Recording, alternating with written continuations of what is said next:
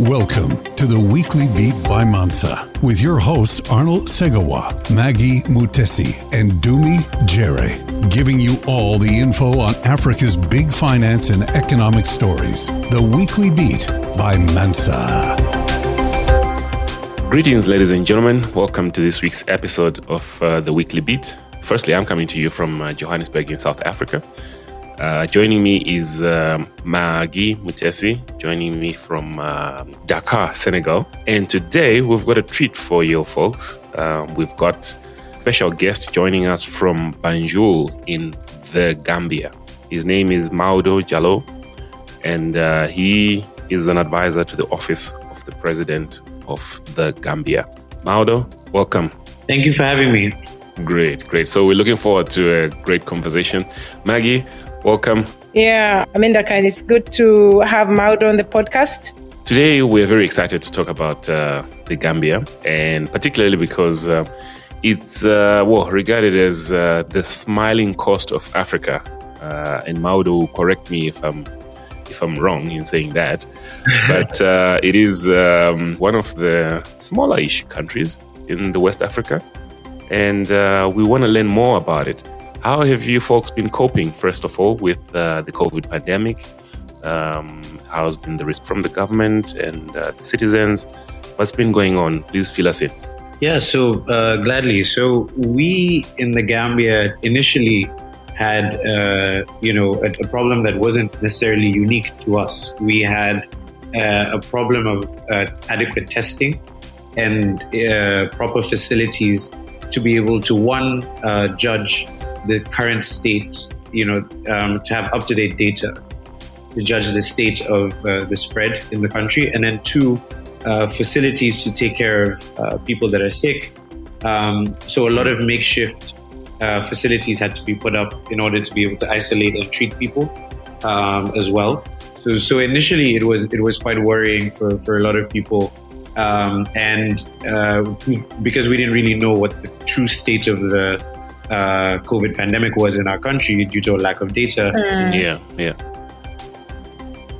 So, I guess 18 months or so on from that, what we're seeing now is that there's a huge improvement in terms of capacity. A lot of people have taken up the job of just, joining the government or volunteering.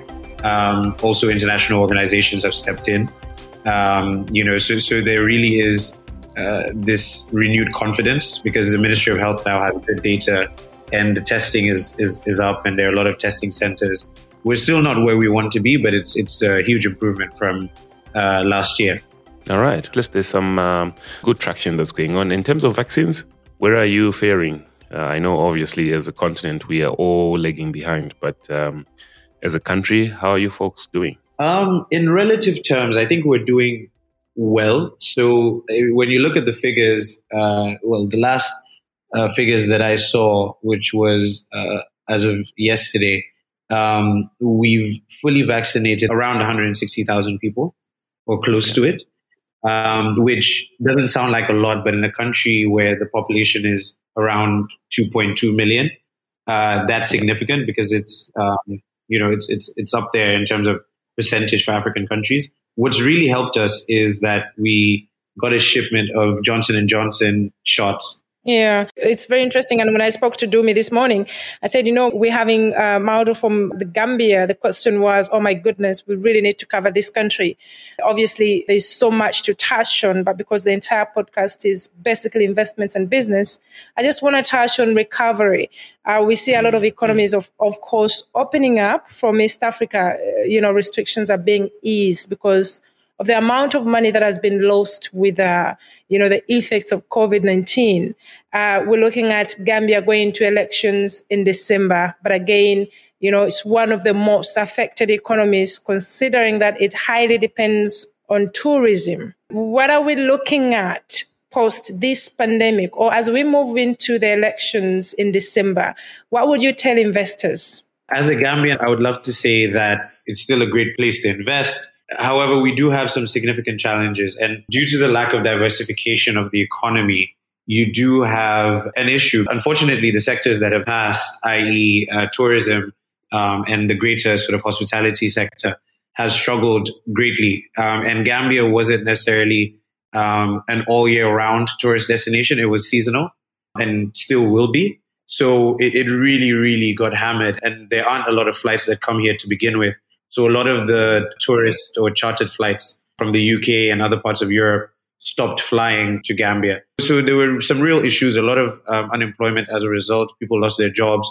And the tourism sector is huge in the Gambia in terms of employment, but also in terms of our GDP and people's livelihoods. So there's some real challenges. However, speaking to experts here who are in the hotel industry, I have a lot of friends who are in the hotel industry, and they're optimistic about the future because they feel that there is a real chance to get some investment and turn things around. Okay.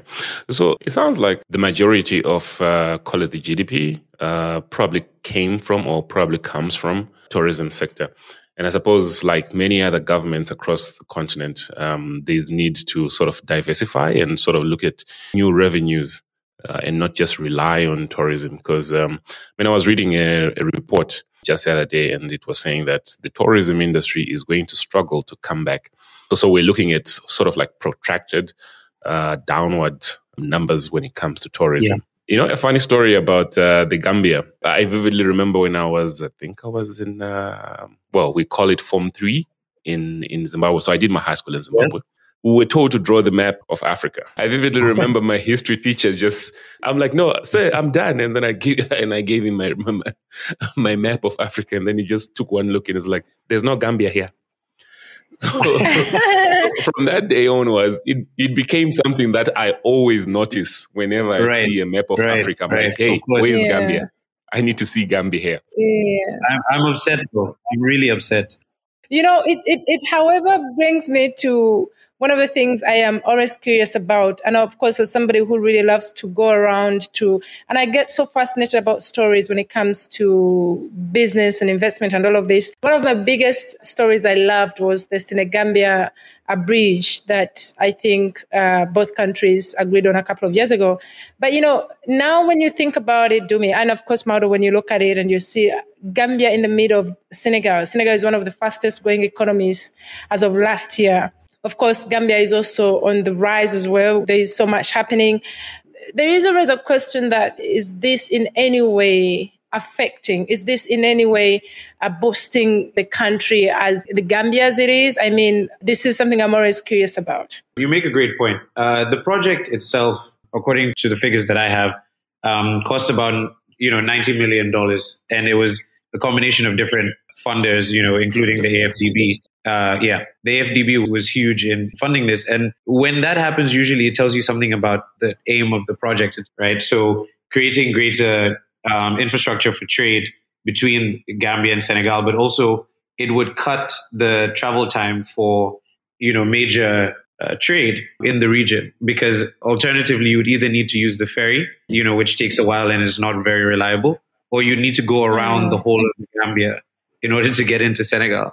To get around, the Gambia in order to get to Dakar or vice versa. So it really was looking at cutting the time it takes to transport goods. And also it was more of sort of this symbol and real sign of regional unity and creating literally a bridge between the two countries. Okay. I'm sort of curious, how has been the situation in the country from a development perspective? Obviously, with the new government in place following the departure of exiled former president Yahya Jammeh. Yep. Has the new president been embraced? How has been the situation like? What sort of efforts have been taken to sort of maintain peace throughout this whole time? More so now as we look forward to the elections, what are some of the things that are being done in the country to sort of maintain peace? Yeah, so I think, this is something you could probably have a whole 2-hour show about. But to summarize, I think the main thing is, in terms of the security situation, it's been very, very stable. If you speak to several people who post Jammeh were, worried about what you would call unstable security situation, they've been largely wrong. However, there were incidents, particularly very early on, with some of Jammeh's loyalists who are still, obviously, they're Gambians, they're citizens, and they're still here. And with the new democracy that's been founded, their voices are valid, and of course, they have a right to, have a right to speak out. However, some of it got violent, but again, these were isolated incidents. Largely, the country is stable, it's peaceful, and Gambia has a track record of being both stable and peaceful. And the final point I would say on that is the ECOWAS mission here called ECOMIG, which is the ECOWAS mission in the Gambia, has been great in terms of being a stabilizing force.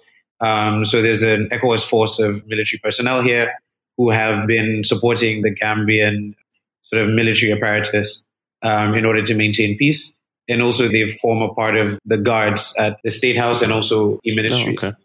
So they've done a good job as well. So I want to commend ECOWAS for that, African solutions to African problems.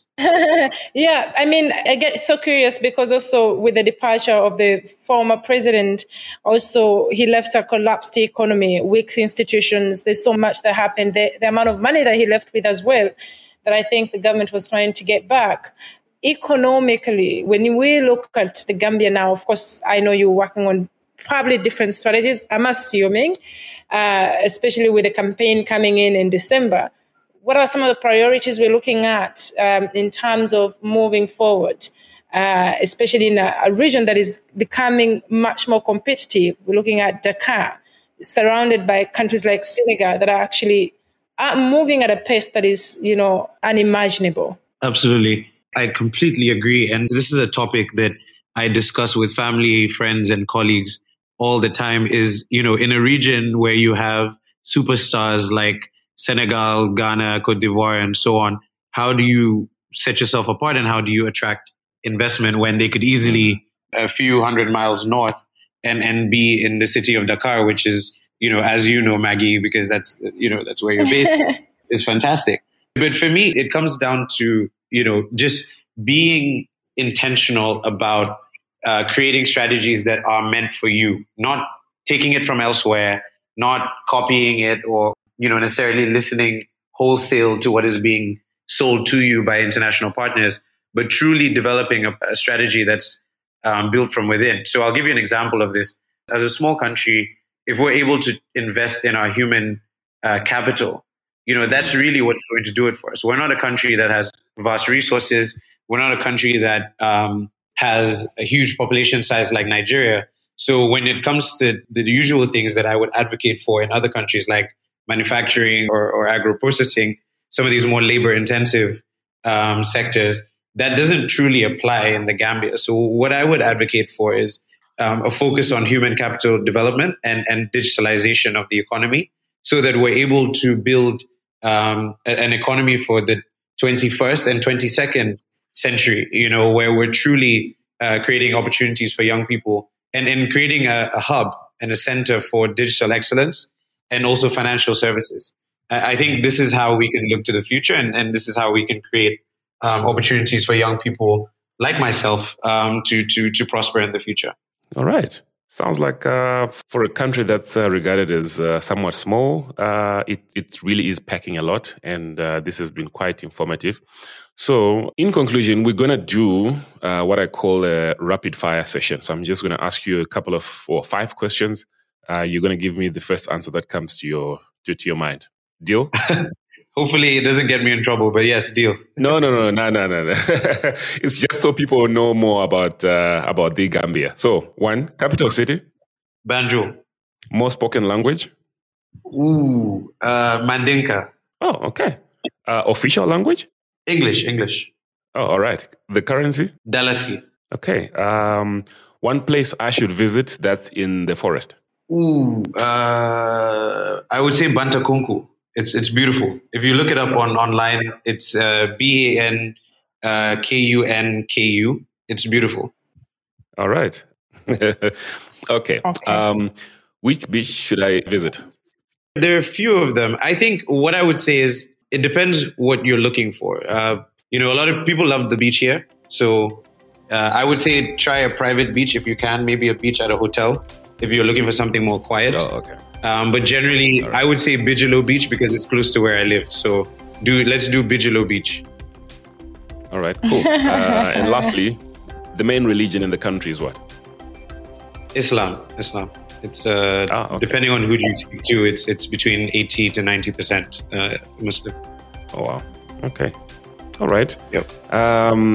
So I think we're gonna leave it there for today, and really would like to thank you so much, Maudo, for taking time out and sharing more about the Gambia. Personally, I've also learned some things that I didn't know. And oh, by the way, congrats on the Man U signing of Ronaldo. I'm a Man U fan. Yes, thank you. I'm very excited about this season. Let's see how it goes. Hopefully, I'm not disappointed.